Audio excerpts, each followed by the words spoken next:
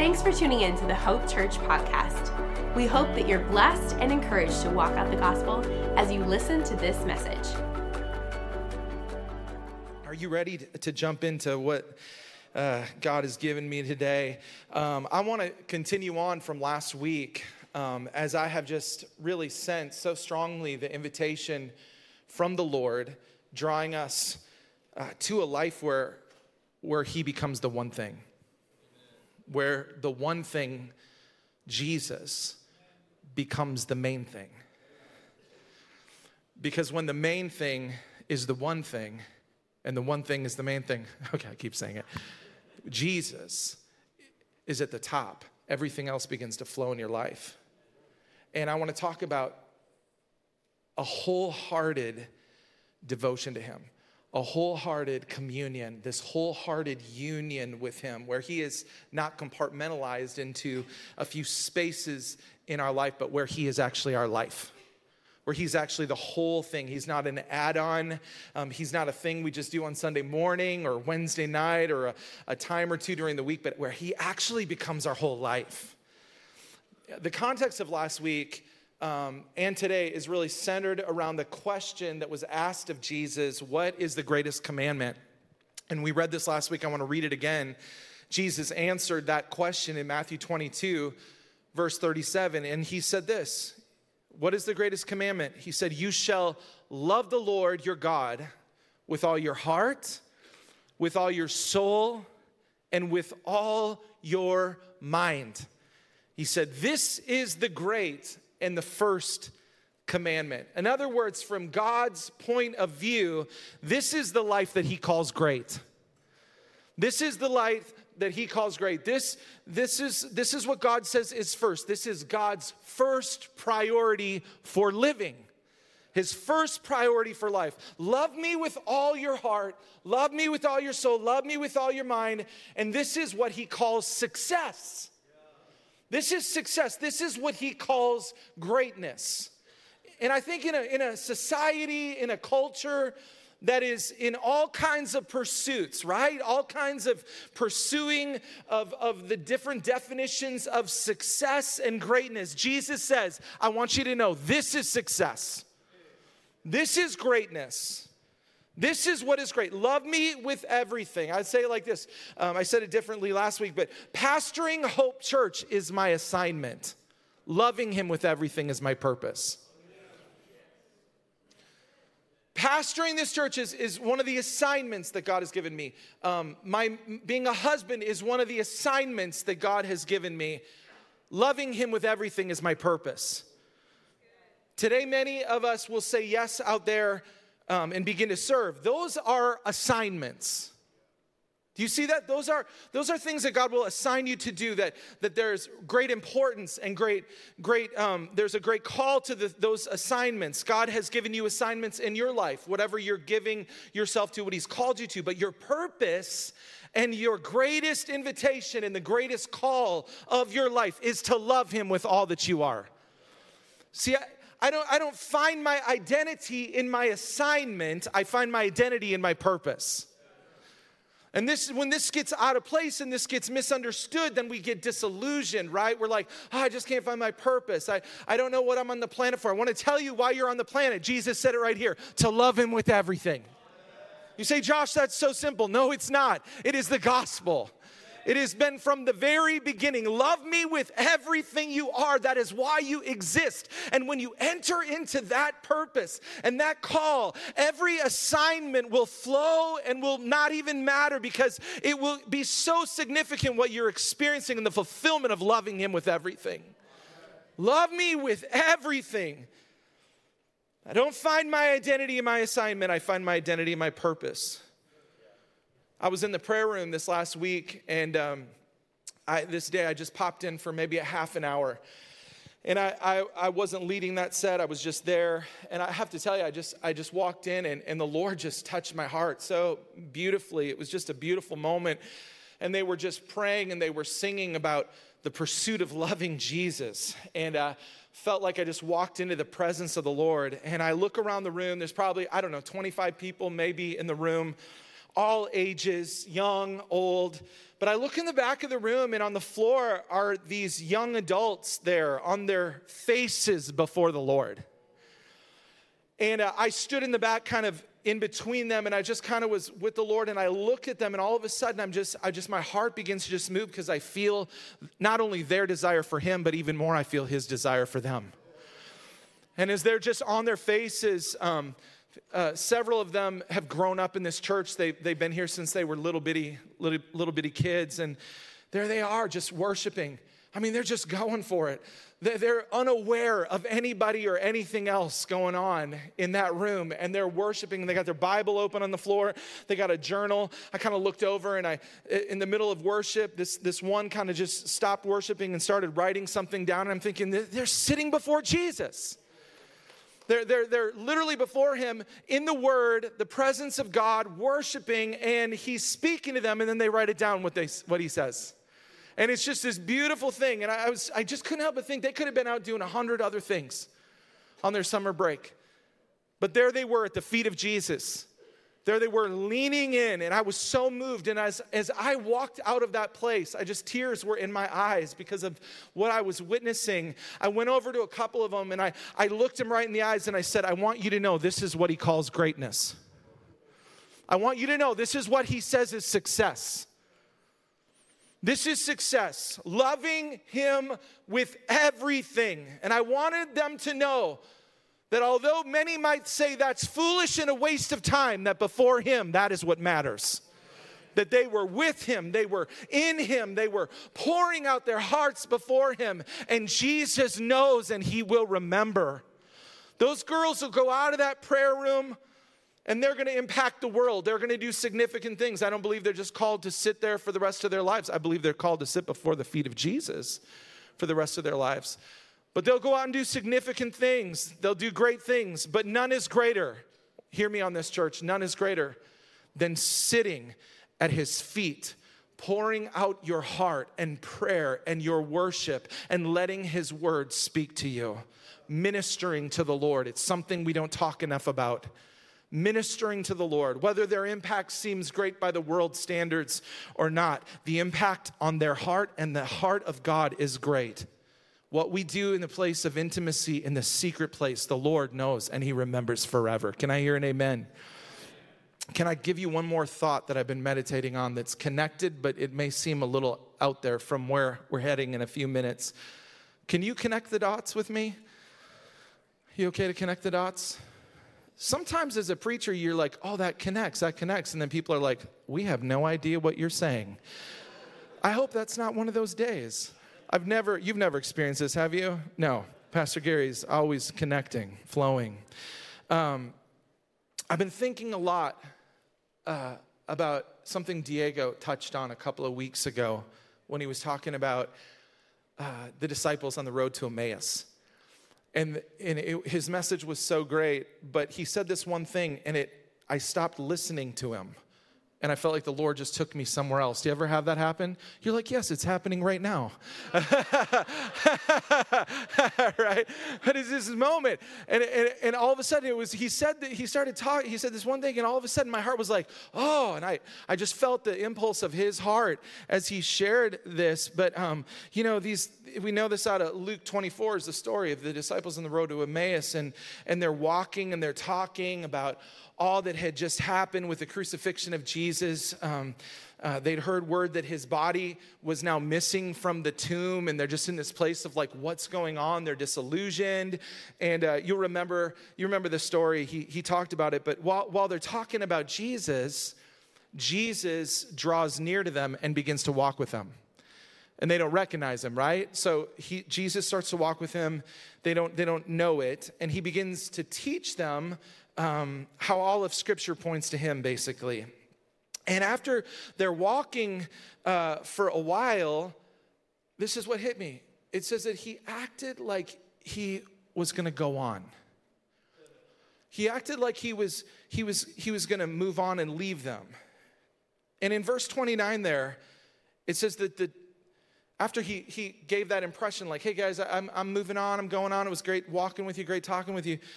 They say this, it says this in verse 29, they urged him strongly, saying, stay with us. Stay with us. They urged him, they said, would you stay with us? Would you stay with us? And it says that he went in and he stayed with them. And then he's at the table with them. He breaks the bread. And it says in verse 31, it says their eyes were opened to who he was. And they recognized him. And then he vanished. And they said to each other, did not our hearts burn within us while he talked to us on the road, while he opened to us the scripture? And as I read that, I've just been meditating on this, and this is what I just want to say to you. There is something that happens when there is a heart posture that says, Jesus, stay with me. There's something about the heart posture that just says, Jesus, would you stay with us? And when I heard Diego say those words, immediately I just sensed like that was that posture, that question, that cry was a word for us. And I just sense that the Lord says, this is what I want to hear from my kids. Would you stay with me? It's like he acted like he was going on to see if they wanted him. Right? Like you might be thinking, oh, Jesus, he never leaves us. He never forsakes us. Yes, that is true. But there's something that happens in the one who has this heart that says, oh, would you stay with me? Would you stay close to me? There's something that happens. I want to commune with you. I want to be close to you. Like, don't go on. Stay with me. Stay with me. I want to receive from you. Because here's the thing. He comes where he's wanted. He comes where he's wanted. He comes where he's wanted. The heart that leans in and says, stay with us. Your presence with us is everything. Don't go on. Don't leave. Stay with us. I love the language. They urged him strongly. The message says they pressed him. They pressed him. Like, I believe the Lord is looking for those who will boldly hunger for him, who will boldly hunger for his presence with us, who will strongly urge him, might I even say, who will press in, who will press in on him and say, please, I want to be with you. Don't go. Don't go. Don't go. Stay with me. And I want to tell you, he always responds to the hungry heart. I want to tell you today, tomorrow morning when you get up and you go and have some quiet with him, the first thoughts, the first moments of the day, and you're with him and you enter into that place of like, oh, I'm not checking this off a list, but I'm entering into that moment with a heart posture of, please don't go. Please stay. I want to hear what you have to say. I want you to open my eyes. It's amazing. He stays, and what happens? Their eyes are opened. Their hearts begin to burn. This prayer, Jesus, stay with us, stay with me. It draws him, but it actually causes your heart to stay with him. Right? Like he never leaves, we do. He never leaves, we do. Right? Do you get what I'm saying? Can I just talk to you like this? He never leaves. We do. He's a rewarder, though, of those who diligently seek him. And I think seeking him looks like, please, would you just stay a little longer? Would you speak to my heart? I wonder how many times we're on the verge of our eyes being open to something in him that he wants to show us, but we move on.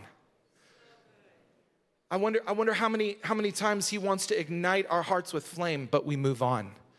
We say, look at that burning one over there, man. I'm not like that. But you don't know what they did. You don't know how they asked him to stay. You know what I mean? Like, he invites us all. He wants to walk with us all. There's no super spiritual ones. The invitation is to everybody. But he responds to the heart that says, I want you. I want you here. Okay, that was just an appetizer. I had to get that out, okay? I feel that. Does that help you? Think about this. Like, oh, I remember when Diego said that, I was like, please stay on that. And then he didn't. He went on to what the Lord told him to say. So we're going to be in John chapter 12. for our time for the most part. And it's a beautiful exchange between Mary of Bethany, who we talked about last week, and Jesus. And if you missed last week, Mary has a sister named Martha. She's got a brother named Lazarus, the one who Jesus raised from the dead. And these three siblings, these three of them, become some of Jesus' closest friends. And Mary wasn't known for her public ministry. You know, she doesn't show up in the book of Acts. She doesn't show up in the epistles. We find her just a few places in the Gospels. I think there's only one recorded line in the Bible that she actually speaks. She didn't have a big ministry. She wasn't a Christian celebrity. She wasn't the person with the mic and the lights, okay? And there are many people in Scripture that actually did a lot more than her. She's this woman, though, who went low, who bowed down at the feet of Jesus. And each time we find her at the feet of Jesus. And I actually believe that her life is a word for us in this moment. I believe her life is a word for us in this moment. And so we're going to be in John 12, also going to reference Mark's account of this exchange in Mark 14. You can go back there and check it out later. But here we are 6 days before Passover. So what we need to understand is that actually, as we enter into this story, Jesus is going to be crucified in a matter of days. This is really close to his crucifixion. We're about a year later than where we were last week in that exchange at that house. In that whole moment, we're about a year down the road, and Jesus is about to be crucified, and he comes to Bethany, where these three siblings are from. And it says here in John 12, starting with verse 2, it says, so they gave a dinner for him there. It's a dinner party. It's actually at the home of Simon the leper, a former leper, because Jesus healed him. Martha served, so Martha's still serving. But this time she's not complaining. This time she's not offended that we know of. And this time she's not corrected by Jesus. This is, like I said, about a year later from last week. And Lazarus was one of those reclining at the table. So you just kind of get the imagery of this. There's also all the disciples are there. There may be others. But here we got a former leper and we've got a former dead man. I mean, they're sitting there in this moment where the works of Jesus are on display in the people sitting there at the table as they're having this dinner party. And so they're all gathered. You can imagine, I'm sure it's loud. I mean, they're Jewish. They're excited. And they're partying there. And it says here in verse 4 that Mary took a pint of expensive ointment made from pure nard. She anointed the feet of Jesus and wiped his feet with her hair. And it says that the house was filled with the fragrance of the perfume. Now, Mark's gospel says the oil was very costly and says that she broke the flask and in Mark's gospel it says poured over his head. So it comes dripping down Jesus. She's taken this flask and she has just poured it on him. It's dripping down Jesus. And we find out later that the oil is worth a year's wages. Somewhere around, I don't know, I've read lots of different numbers as I looked into this, 30 to 50,000. Some people say 32. Imagine, how about we just, for our sake, how about you imagine what you make in a year? Imagine what you make in a year, what you take home, whatever that number is. Imagine all of that in one bottle. The worth of this one bottle. It's a lot of money in one flask, right? It's like she empties her savings. She empties her, her 401k. She empties her inheritance, which is most likely what this was from, and she is bowed down low at the feet of Jesus, pouring this oil out. It's like she read Psalm 95:6. It says, "Oh, come, let us worship and bow down. Let us kneel before the Lord our Maker." Here is Mary literally kneeling before her Maker, bowing down in worship before him. And she begins to rub it in on the feet of Jesus, anointing him with this oil. And then she begins to wipe his feet with her hair. And it's just this moment of great extravagance. It's this moment of intimacy and this moment of costly worship. And I don't know exactly, but it's like you can imagine this party atmosphere. Everybody's like up here and excited. And all of a sudden, Mary, moved by Jesus, empties out her bank account and pours it out in worship on his feet. Verse 4 says that Judas, who was about to betray him, said, "Why wasn't this ointment sold for 300 denarii and given to the poor?" He didn't say this because he cared about the poor. He said it because he was a thief. He took care of the money and had been helping himself to the money. Mark 14:4 says there were some disciples who said to themselves indignantly, "Why was the ointment wasted like that?" It says they scolded her. That's what it says there. So you got Judas upset, you've got the disciples, you got others upset saying, "Why was this ointment wasted?" They're scolding her. And Jesus, again, like he did as we saw last week, comes to her defense and he says, "Leave her alone." How many are thankful for Jesus coming to your defense saying, leave her alone? Leave him alone. Verse 6, "Leave her alone. Why do you trouble her?" This is in the Mark 14:6. "She has done a beautiful thing to me. For you always have the poor with you, and whenever you want, you can do good for them. But you will not always have me. She has done what she could. She's anointed my body beforehand for burial." And get this, he says, "And truly I say to you, wherever the gospel is proclaimed in the whole world, what she has done will be told in memory of her." Can you imagine this moment? The disciples are all gathered, people all around watching it happen. And all of a sudden, the noise quiets down because everything focuses in on what this young girl is doing at the feet of Jesus. They begin to smell that smell, and they're like, "What is happening?" And when they realize it, they're upset. When they realize it, they're mad because of what they perceive to be a waste. But Mary recognized the value of his presence. She cares more about Jesus than she cares about anything else.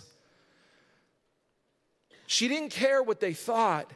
She recognized the beauty and the worth of Jesus, and she says he is worth the cost. A year's wages, she breaks it. She saves no expense. Here's the thing. She wasn't thinking about how much the oil was worth. She was thinking about how much Jesus is worth. Because she had a revelation of him. I want to say that again. When you have a revelation of the worth of Jesus and the beauty of Jesus, whatever you offer to him it doesn't even compare. How you lay down, when you actually have a revelation of who he is, everything and anything in your life, it doesn't compare at all. You'll not be thinking about what you have to give up. You'll be thinking about the worth and the beauty of Jesus. The beauty of Jesus. Her eyes are locked here on the King, and he is worth the cost. You think about this. She watched him with her own eyes raise her brother from the dead. This is the man when her brother was dead and she was weeping. This is the man that said, "Come out. Come out of that tomb." And when he told her that he was the resurrection and the life, she believed him. She believed him. She said, "I know who he is, and that is why I'm here at his feet, because he is worthy of it all. He is worthy of everything that I have, all that I have for all he is." There's something here for us, church, I believe in this moment. May we never offer to Jesus cheap worship. May we refuse this consumeristic worship where we think it's actually about us. Oh, they didn't do the songs I liked. Are you kidding me? I was a worship pastor, so I got some feist in me about this.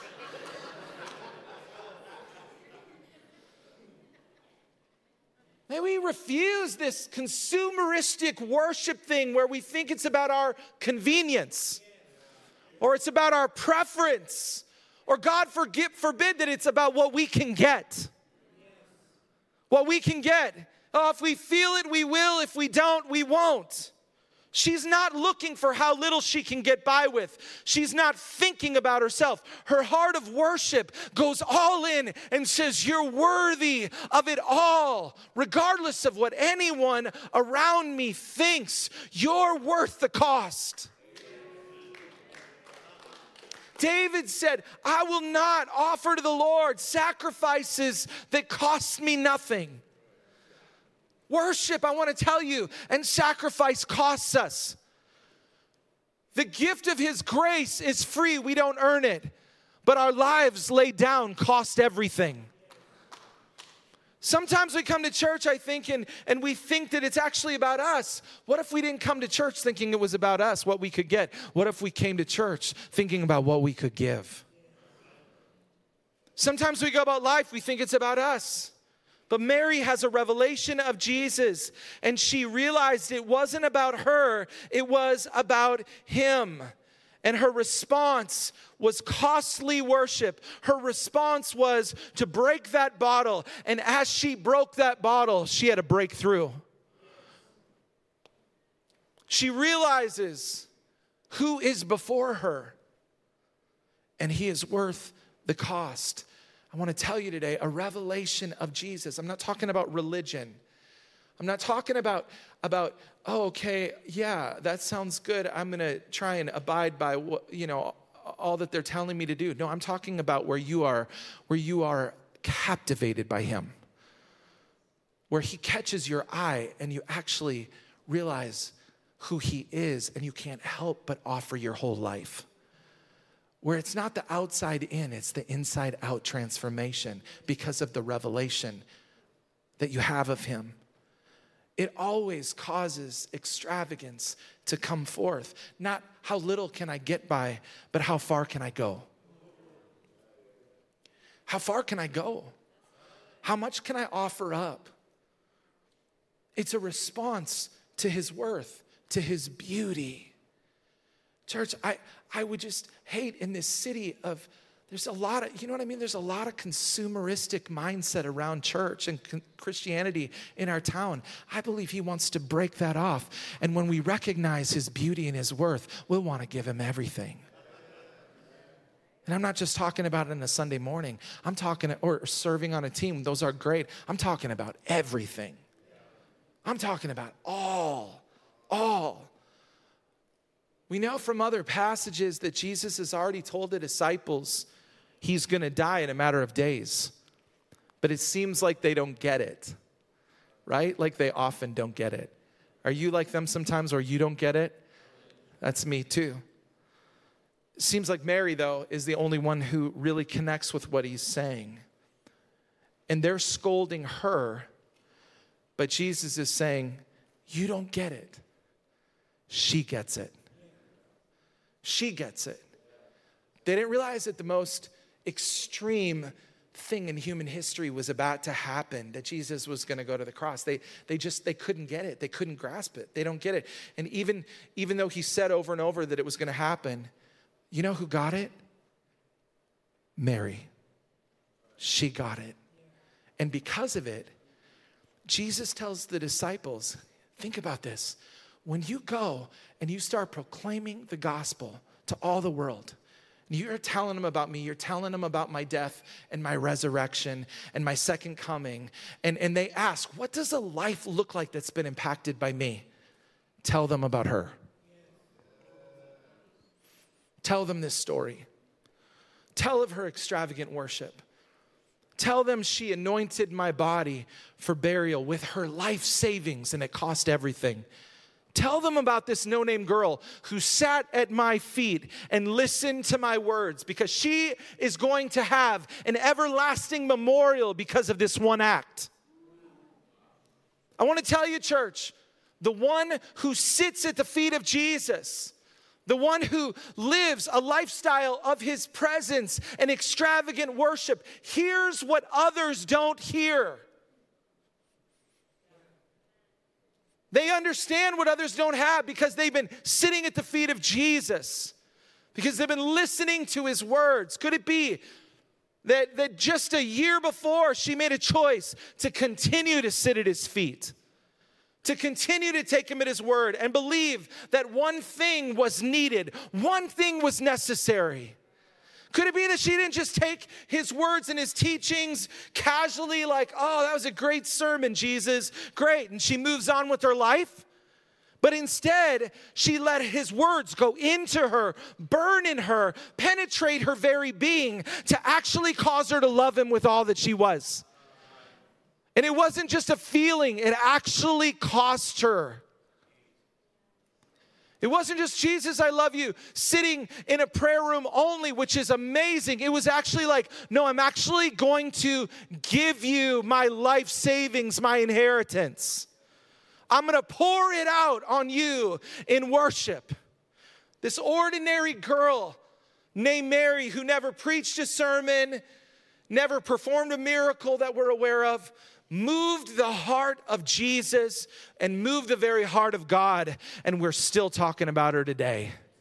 Come on. Loving him with all costs you all. I want to say it again. Loving him with all costs you all. If you've heard a different gospel, it is not the true gospel. If you've heard another thing, that this plus this and then add a little Jesus in, that is not the gospel. The gospel is laying everything down. The gospel of following Jesus is I lose it all to gain it all. Listen to what he said here in Matthew. This is the scripture Matthew 16, if anyone would come after me, let him deny himself and take up his cross and follow me. For whoever would save his life will lose it, but whoever loses his life for my sake will find it. You think about this in the context of Mary. She just lost it all. In their words, she wasted it all right there at his feet. She poured it out, everything she had. And guess what? She found it. She found her life. She found it. Do you see how the kingdom of God works?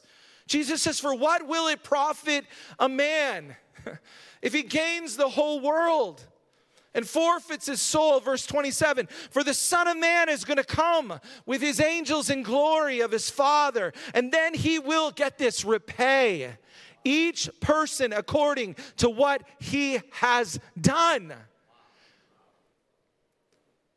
That should give us the fear of the Lord. But guess what? When your life has been so wrecked by Jesus, that gives us great joy because our life is already his. And we can look forward to that day knowing, man, my life has been laid down before him. And I look forward to that day. People are afraid of the return of the Lord. We need to pay attention to why are we afraid of the return of the Lord? It should be the most anticipated, longing moment that's coming because our hearts get this. And he is so in us that we want to give him everything and we can't wait for him to come and never leave again. She lays her life down at his feet and she finds it there. She realized that being with him was to have everything she wanted. I want to suggest to you again that I believe that being with him and a life devoted to him, I'm talking about a life devoted to him in the midst of the activity of your life, in the midst of the assignments, in the midst of raising children, in the midst of marriage, in the midst of work, all of that, in the midst of it, that finding him and being at his feet, in the midst of all of that, is everything that your heart ever longed for or wanted. Mary chose to go low, and what she has done, he says, will not be taken from her.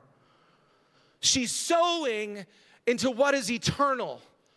And what will remain, and what happens in the place of intimacy and worship to Jesus will go into eternity. Mary had a revelation of this, and the result is extravagant sacrifice and worship. She shows us this, that the essential of the Christian message is not behaving, it's beholding.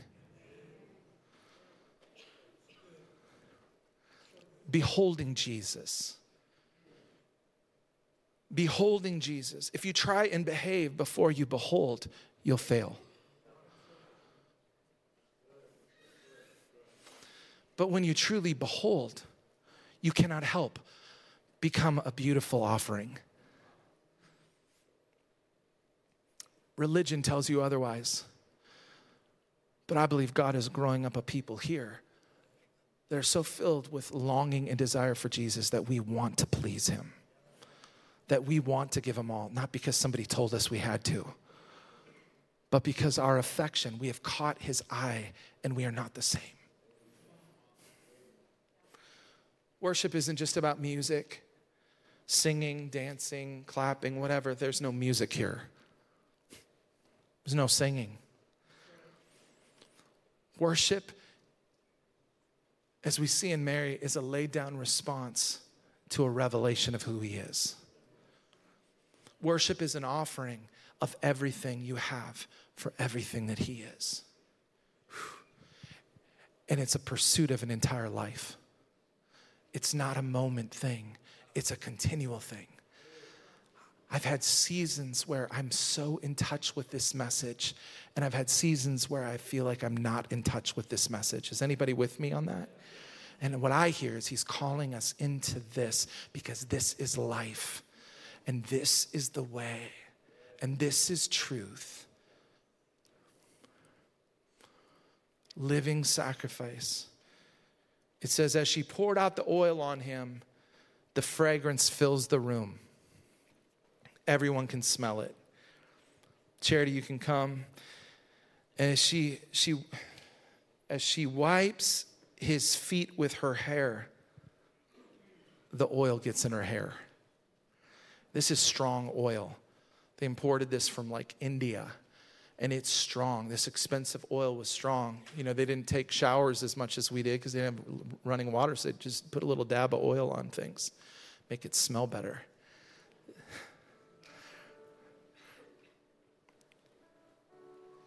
But that oil gets into her hair. It's strong. You think about this, just a few days, Jesus is going to wash the disciples' feet as an example of servanthood. And here she is before he does that, serving him. But with a spirit of devotion. When you serve the Lord with a spirit of devotion, you won't get burned out. When you walk out there and whatever you sign up for to serve, when you do it out of a spirit of devotion as an offering to the Lord, you won't be burned out.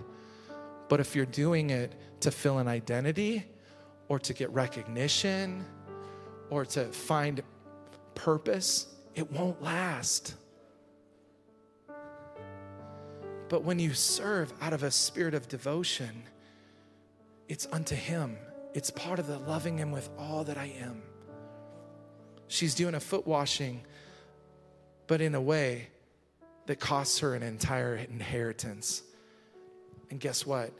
Jesus is very soon to lay down his life for her and for all of us, and it's going to cost him all. And when Mary leaves this moment, wherever she goes, guess what? She's going to smell like the Lord for days. She's going to smell like him. His fragrance is going to go with her. And he's going to smell like that oil for days. In fact, many people believe that when the soldiers are nailing his feet to the cross, they would have smelled that oil.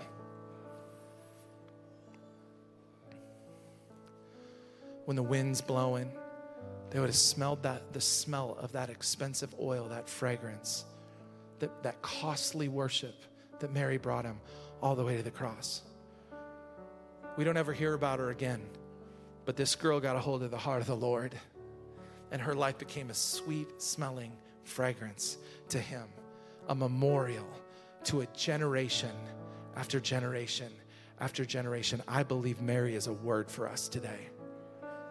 I believe Mary's heart is part of the heart that God intends for us as devoted followers to carry and to have within us.